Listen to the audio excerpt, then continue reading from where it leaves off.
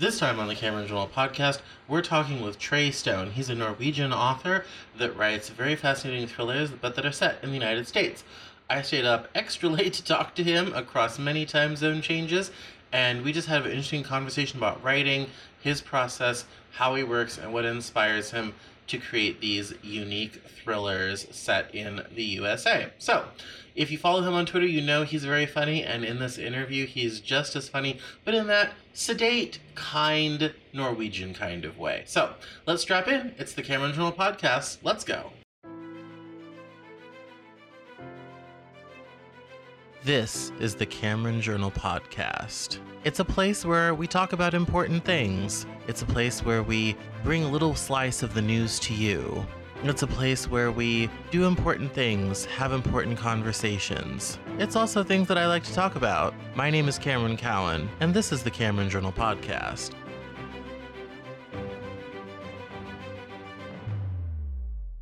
Today on the Cameron Journal podcast, we are speaking with Trey Stone, all the way from Norway.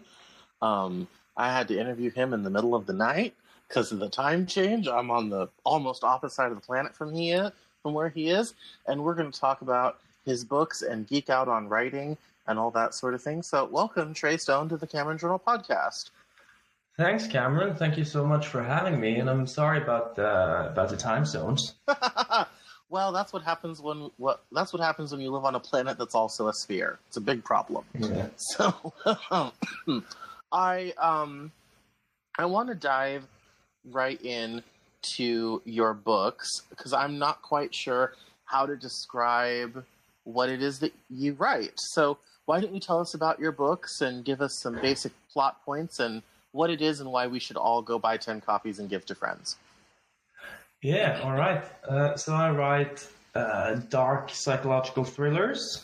I have 2 books out now, The Consequence of Loyalty, which is the first, and then A State of Despair, which came last December. They both follow a group of FBI agents who get caught up in a lot of trouble. My main character is Jordan Greer, who's a brilliant but arrogant prick, more often than not, and he likes to bend the rules and he likes to get his work done the way he wants to solve crimes. And yeah, they're described as fast-paced, gritty, dark psychological thrillers. No, that's excellent. I was trying to pin down what exactly they were. Now, you said the FBI. Are these books set in America? Yes, they are. Oh, I'm surprised. I would think you would set them there, but that's fair enough. So. Yeah, you would think so, but that's not the way I've gone with things, with these books at least. Yeah. Any plans to do something Norway themed in the near future? Possibly. Oh, wow. Yeah. Yeah, we'll follow on Twitter for that. We'll do plugs at the end. So one of the things I always like to ask writers when we have them on is to find out what's your creative process and how does a book come together for you. So tell us a bit about that. What gets you creative? How do you make the magic happen? Well, I work best under pressure, so I tend to force myself to kind of sit down and write and to do the work. I used to kind of let the inspiration come to me, but that I realized you can't count on that always happening. So it's easier if you just, for me at least, if I just sit down, tell myself I'm going to write now, and then we'll see what happens. And the way I come up with stuff, because I want to describe myself as a pantser, that I just sit down and write stuff. But I have so many ideas that I take notes for all the time, like future books and future ideas, that I kind of, over time, establish these huge folders of notes and ideas for new stories all the time. So whenever I get around to starting a new project, I usually have quite a hefty document of ideas and stuff that I'll read through and just take it from there.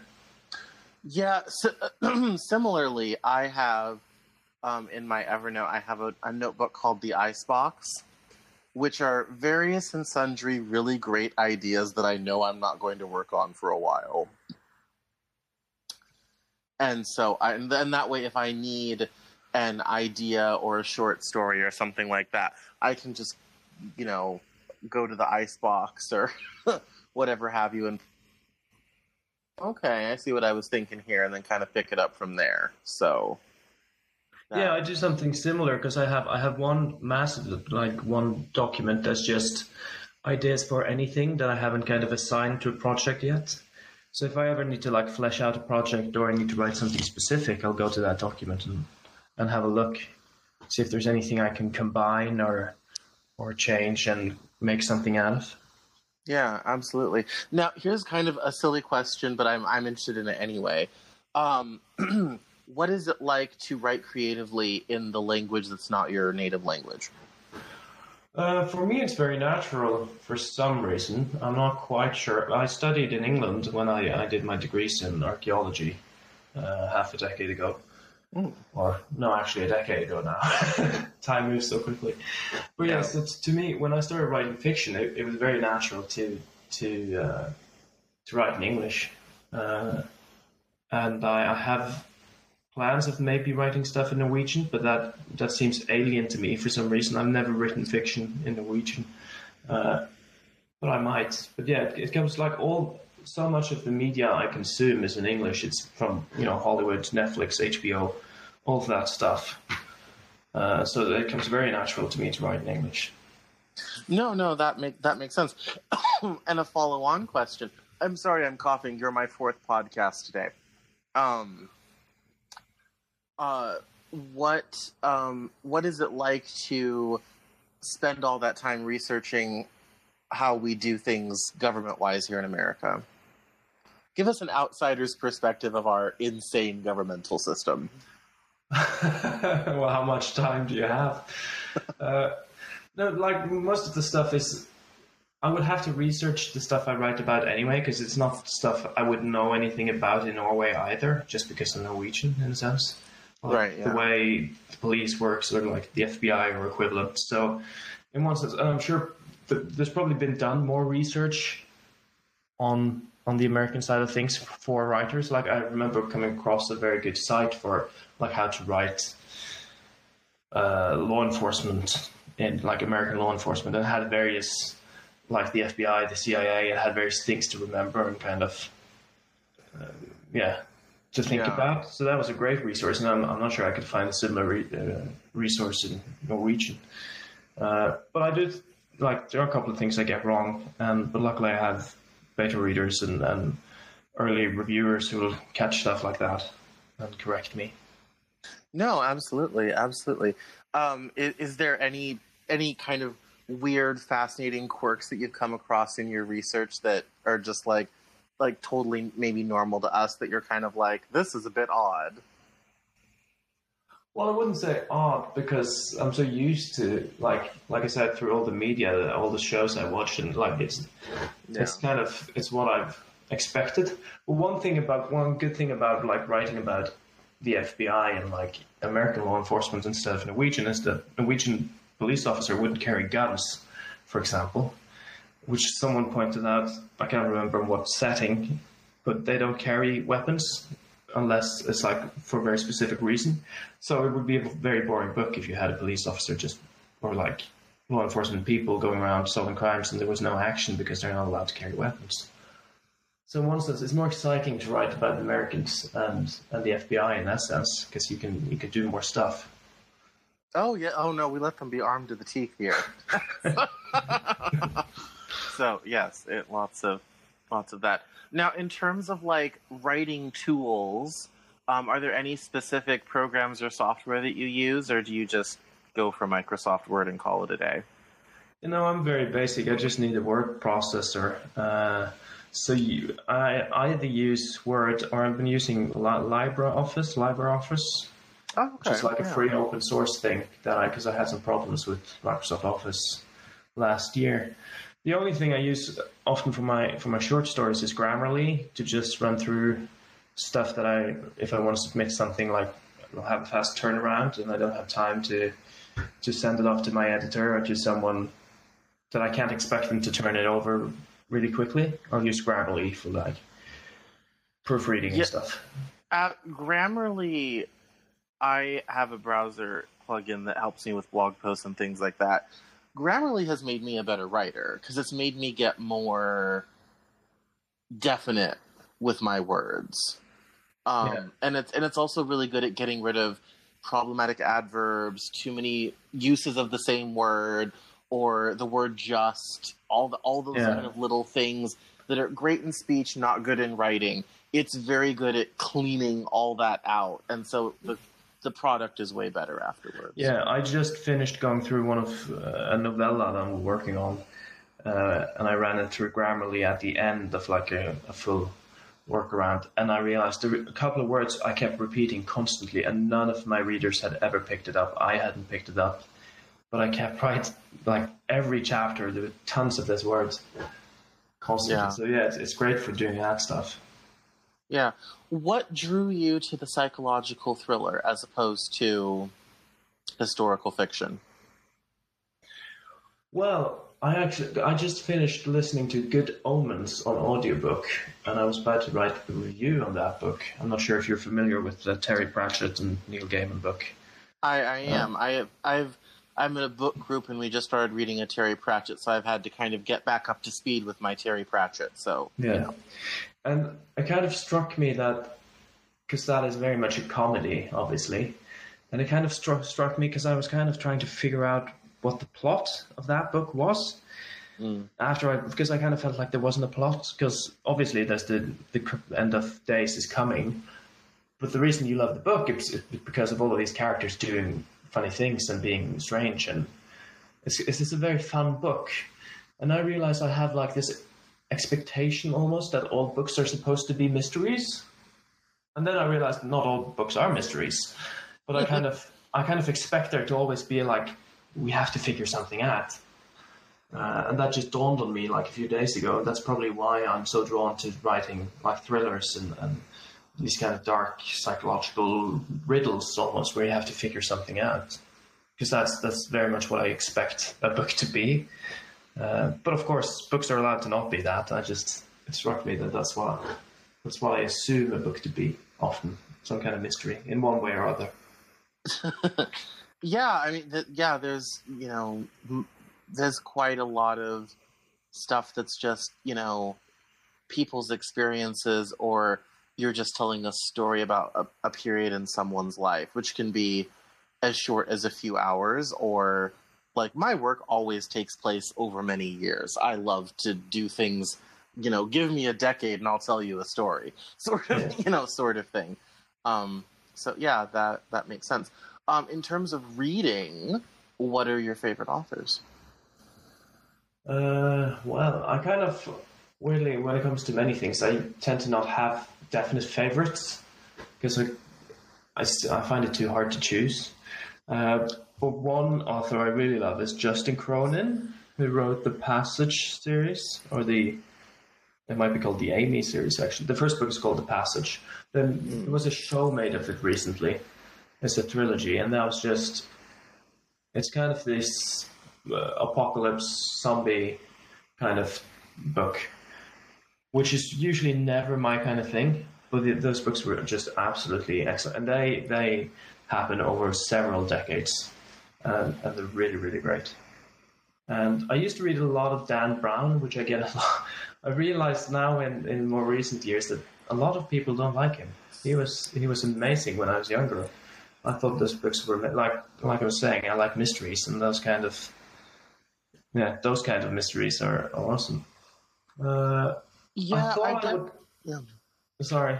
Yeah. No, go ahead. I was going to go off on Dan Brown. You go ahead with your next author. Yeah. Well, I kind of because I like fantasy, and I thought I read. It's been a few years now, but I read Lord of the Rings for the first time, maybe 5 years ago or something, and I thought I would love them because I love the movies and I love the whole universe, like games and comic books and everything. Yeah. But I really didn't like the books that much. But fantasy is usually a winner with me, and there's loads of fantasy authors that I can't remember right now. But yeah, no, I understand your liking of Dan Brown because I also like Dan Brown. I read Angels and Demons before I read the Da Vinci Code because that's the order he wrote them in. Yeah, I think I did too. Yeah, and it was actually interesting because Angels and Demons was a publisher project that they wanted written. And originally, when he turned in the manuscript, the publisher did not like it. And the Da Vinci Code was actually a bunch of stuff from the original Angels and Demon manuscript that they cobbled together as a sort of, well, here's a acceptable vehicle we could produce, sort of, sort of thing. And so, but I think the way those books are structured, and the reason why the film was successful before the book was, sort of thing. The film did great things with the book sales. Was because I feel like that type of story is better on film.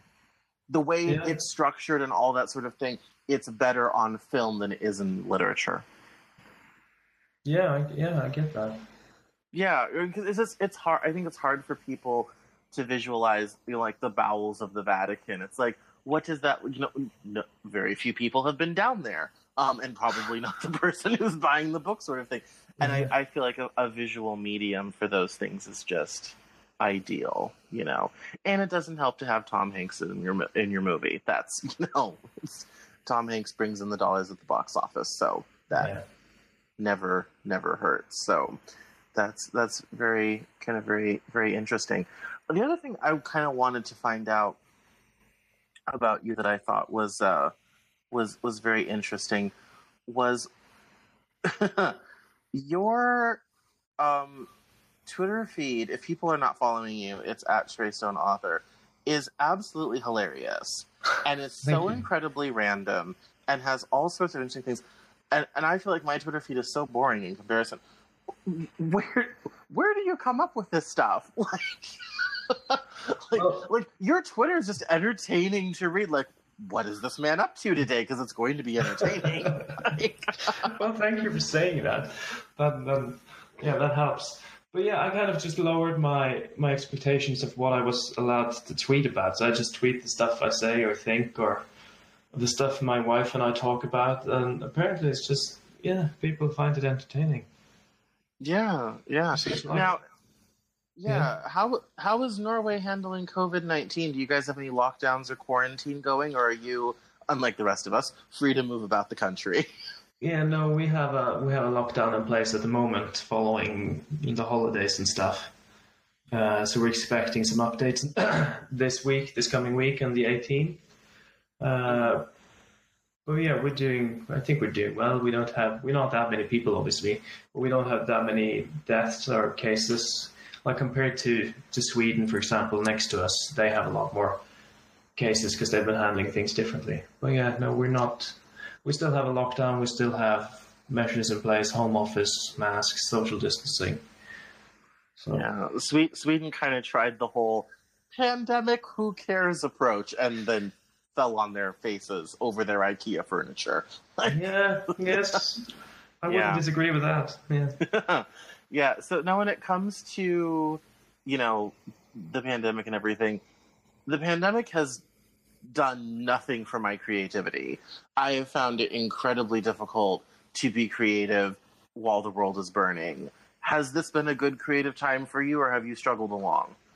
Well, I've been doing okay during the pandemic because I'm quite happy to be on my own and sit at home, basically.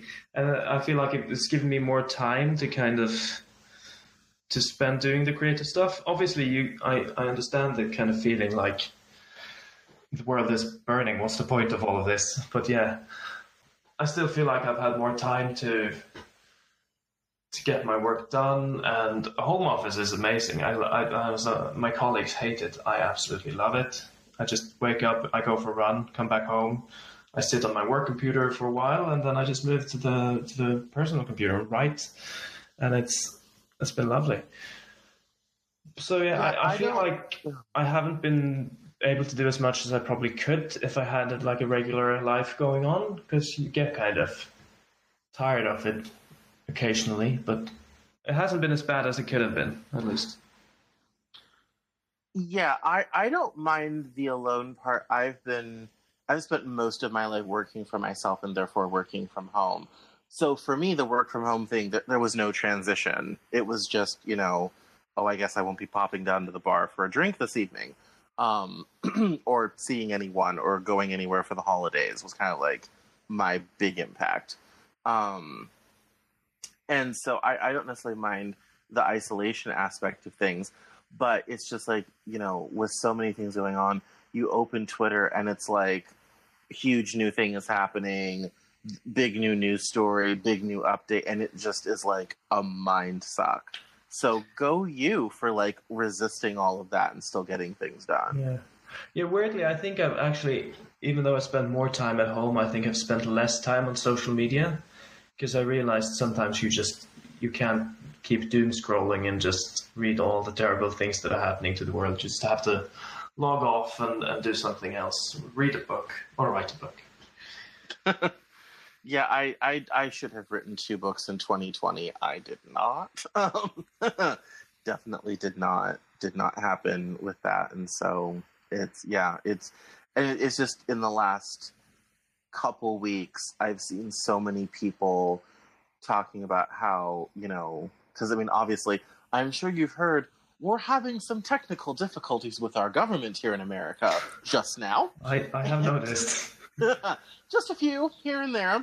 And just so many people have been like, I'm so tired and so exhausted and I can't get anything done and my motivation is gone.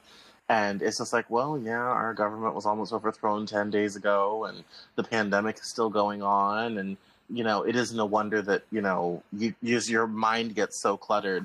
And I've kind of been asking people, like, what are you doing to stay productive? What are you doing to stay productive? Almost as a way to kind of find out, like, is there anything I can use? Like, are you doing something I should try? Like, what's the secret? Yeah, exactly. It's a good podcast question, but also like low key, like, are you doing something that I can use because I may adopt that practice for myself? Like, asking for a friend. That friend is me. Yeah, the only thing I recommend to people is to, at least if you're that kind of person, to just be strict and like find a time where you sit down and tell yourself to be creative. And then whether or not you're able to, at least you've sat down, you've put the time in, and then whatever comes out of it, comes out of it. Yeah, there is a certain amount of butt in seat. Yeah. That is very essential. Very, very essential. Now, I did not do my homework on this, so I'm just going to ask you now. Are you self-published or traditionally published? I am currently self-published. How was that journey for you? That's what I thought, but I wanted to double check. How was that journey? How did you feel going through that long process to get your work out there? Well, I kind of probably did what everyone else, or at least a lot of people, starts out doing, that I tried to query my first book and never went anywhere, got a lot of rejections, and then decided I'll just self-publish it. And then there was a steep learning curve to figure out all the things I'd done wrong. And then now that I've self-published my second book, I'm much more happy with going down that route. I had more of a kind of book launch process in place, had a better cover, had more beta readers, advanced review readers. And I feel like when you do the process properly, being self-published can be very rewarding because you can do everything at your own pace, and you can do it your own way. You don't have to. You can choose your own titles and book covers, and at the end of the day, you're the person who's done everything. So that's an accomplishment in and of itself. So I'm very happy being self-published, and though I might want to try an alternative, I don't necessarily want to not be self-published. No, that makes sense. What makes a good book cover to you? Well, that entirely depends on the genre you're writing in. But I mean, for your books, when you're getting ready to develop a cover, do you hire it out? Do you do it yourself? Give us a little behind the scenes into creating a book cover for one of your books. Well, because the books I have out now are in a series, I try to focus on having a similar color scheme with both like the general art on the cover and the lettering and the title. Uh, since mine are dark psychological thrillers, they are actually literally dark, the covers, and kind of I want them to be mysterious but striking, but gripping, but not too much. It's yeah, it's difficult. I had a lot of back and forth with I found my artist on Fiverr. She's brilliant, but I felt like I was nagging her a lot because I kept sending comments like, "No, actually, can you move this over here? Can you change this? No, actually, I want it back to the way it was."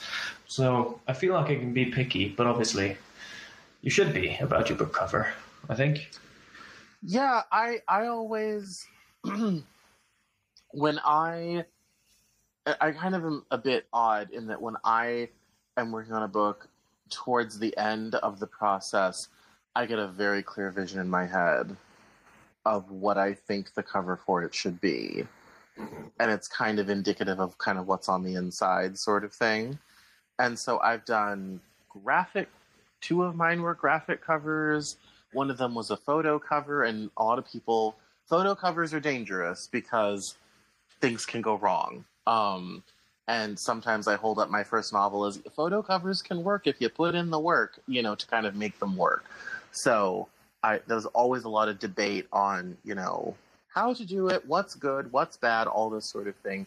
And so it's always good to, for those that self-publish and have to make these decisions themselves, it's always good to kind of get a peek into what goes into making a book cover work. Yeah. Yeah, for sure. So now when it comes to kind of plotting, you said you were kind of a pantser and you have all these ideas. Do you really outline and try to get everything set up, or do you let it be more freeform? Well, that's where I'm a pantser, because I don't outline it necessarily. It's much more freeform. Well, I have an idea in my head, and because I have so many ideas on a backlog now that I'm going to write at some point, maybe eventually, that means that as I come up with ideas for that future project, it kind of becomes outlined in and of itself, because I don't have time to sit down and write that thing now, but I keep having ideas for it that I write down on my phone or in a notepad, and then I transfer those to the master document, and then by the time I get around to writing the project, I might have kind of a outline, I suppose. But I never sit down to kind of decide what goes where. And what I'll do when I start the project eventually is I'll read through the notes, remind myself of what I thought, and then I'll just start writing it. That is magic. I cannot do that. That is absolutely magical. I am a solid hardcore outliner, and if I don't have an outline, I don't know where I'm going. I can't foreshadow the whole thing comes crashing down. Like, I have to figure it all out in advance. Kind of, pretty much. I have to have a basic roadmap of where I'm going and what I'm doing. So for me, that process is veritably witchcraft. Well, to me, your process is insane. I don't understand how, because to me it feels like you know what to write before you've written the book, and I don't understand how that works. Like, I wouldn't know what to outline before I'd written the book, because then you'd have to decide what to write. And if you know how to decide what to write, why just not write it? No, I mean, and this is the center of the great debate of between the pantsers and the plotters, because I would respond and say, well, I have a lot of ideas and I want to structure them so that, this happens and then this happens and then this happens, and it can be just a line, character does X in this place sort of thing, these settings, this time of year, all this sort of thing, or this character has to do this now because in 2 chapters it's going to become important sort of thing. I just can't hold all that in my head. Like, I have to have it down on a structure so because otherwise things will get lost, plot lines will get dropped, characters will do things and then never be mentioned ever again. Sort of. Yeah. There kind of has to be a certain sort of thing for me to kind of keep track of it all. Yeah, but that's kind of what I do with that master document, though. If I have any ideas that I know like I'll go through that at the end and find ideas that I haven't developed or things that I wanted to happen. And then obviously there is a lot of revision to make like all the foreshadowing work. Because that's the thing with pantsing, you can always go back and make stuff happen. Because when you've written a first draft, you see what's going on, and then you can kind of push things in the right direction. Yeah, no, that's kind of interesting with the whole. So it's almost like it's important if you just kind of get all the ideas, all the content out, and then go back and sort of fix things up and re-edit things and all that sort of thing. So it kind of all gets kind of offloaded to the revision process. Yeah, kind of. Well, that obviously depends on what the first draft looks like by the end of it. Sometimes it comes out better than others. But it's kind of if you have like a jigsaw puzzle and you just pour all the pieces on the floor and then you start figuring it out once you have all the pieces on the floor. Instead of kind of picking one and one from the box and putting them down in order. That makes any sense? Yeah, I know it definitely does. That is it, like, but like I said, it's to me what's magical is that you're able to kind of have all those notes, hold all that narrative in your head, and then move forward with it. Like, because sometimes I also use my outline to remind myself where I've been. Like, okay, this is, we're at this part of the story or this part of the narrative, and and especially sometimes it can be a while before I get back to a project, and my brain just doesn't hang on to stuff. Like, things come and go. So I think that's really, really interesting that you're just able to hold all that in your head. That's why I think it's magic. Yeah, but again, I want to emphasize the importance of having this master document with all my notes, because I need to read that through a couple of times to just like remind myself. But obviously, if you have an idea for a book that you kind of mull over for 2 years and then you eventually find time to write it, then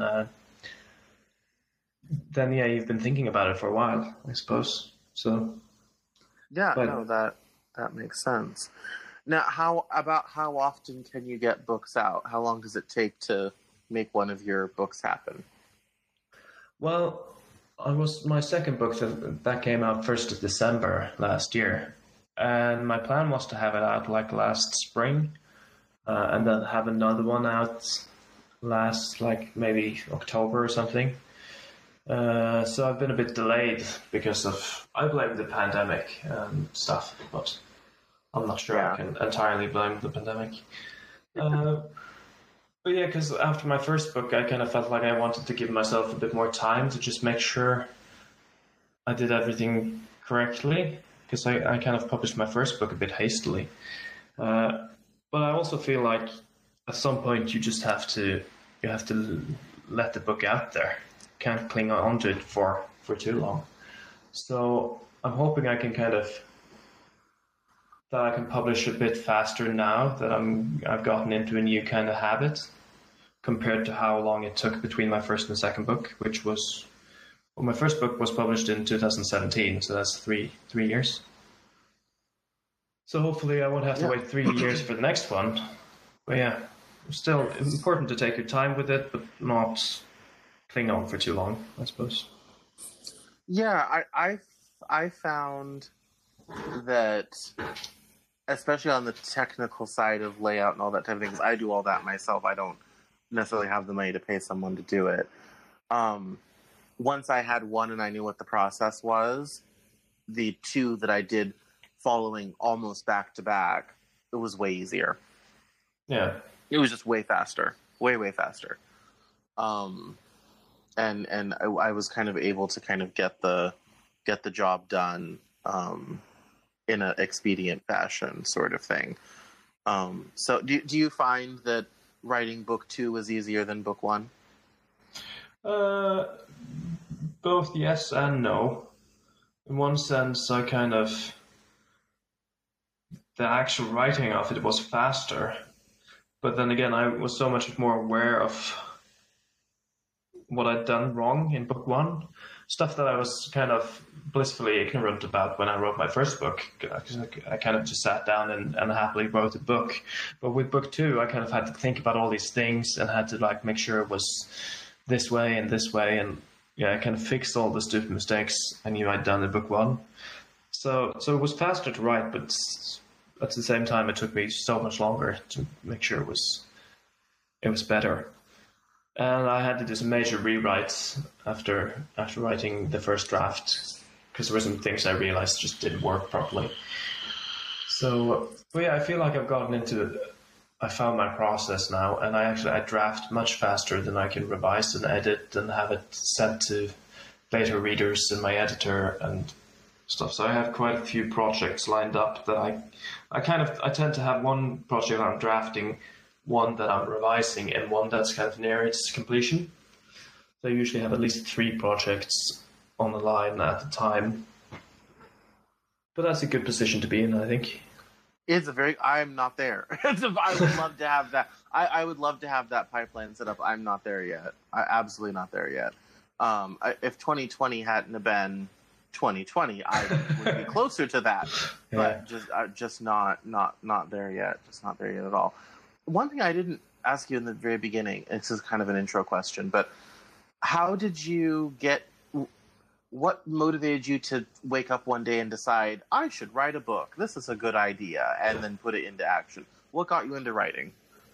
Well, I kind of did some writing when I was younger. When I was little, I used to love writing stories and stuff, which I suppose is what everyone says. Like, oh, when I was younger, I used to love writing. But yeah, so I actually did do that, and I also wrote a lot of lyrics. Still do actually, because I've played the guitar, and so I've written a lot of songs over the years, which are kind of, in many cases, they're kind of short stories. And I had a friend who, when we were teenagers, we started writing short stories to each other over email when we were like during our summer jobs. That's really cool. Because we had both had quite a lot of downtime between tasks. So he'd send off a short story to me, and I sent him one back, and we'd do that over the summer. And I think it was around that time I decided to start this big fantasy thing that was going to be amazing, was going to be the next Lord of the Rings. And I think I wrote maybe 10 pages and then never looked at it again. And then I think it was after, when I was done like studying and I got my degrees from university and stuff, I eventually got a job. I ended up coming home from work and not having anything to do, because when you study, you always have stuff to read or stuff to write or stuff to work on.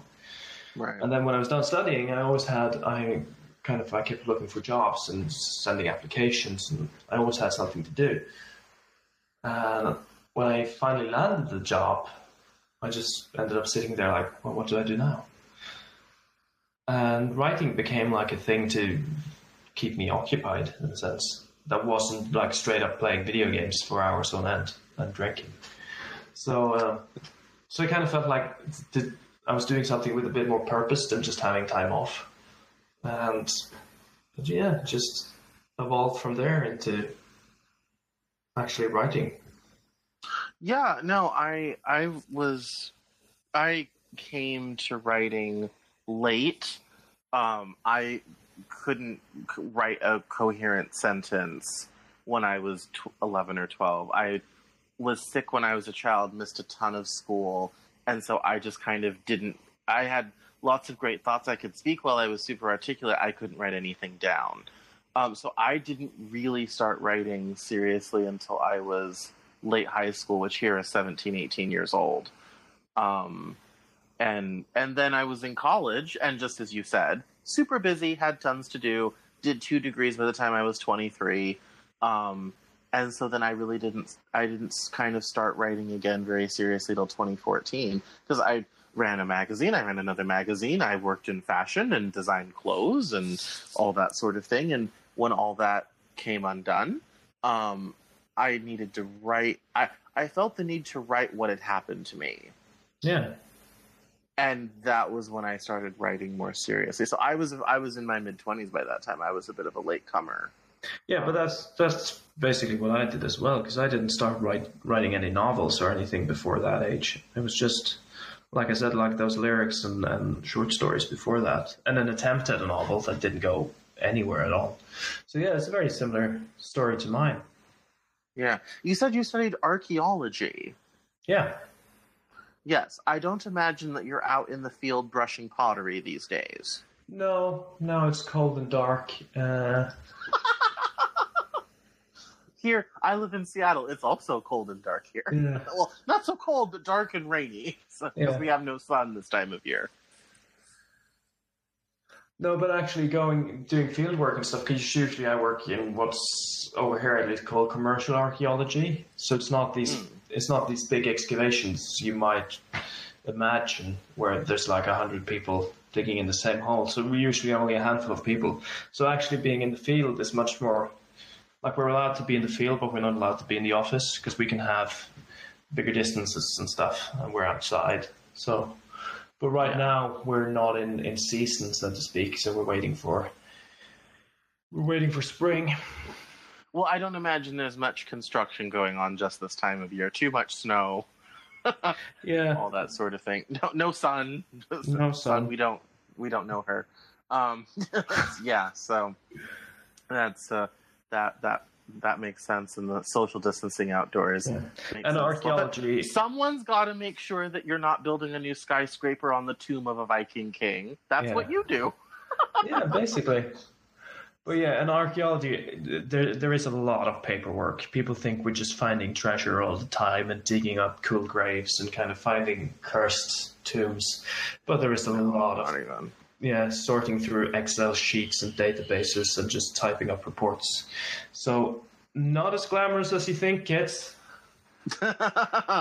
No, certainly not. Well, it's coming up time, so now's a great time for you to plug Twitter, websites, books. Where can we find you online? You should follow him on Twitter, but where can we find you online? How do we follow you? Yeah, so you can find me on Twitter at Trey Stone Author. I'm usually there all the time. I'm happy to chat and write funny things and share gifs. And my webpage is trey-stone.com, where I run a blog. I write about writing and about myself and stuff I'm up to. Lots of book reviews. And you can also find my books and other things there. Links to podcasts such as this.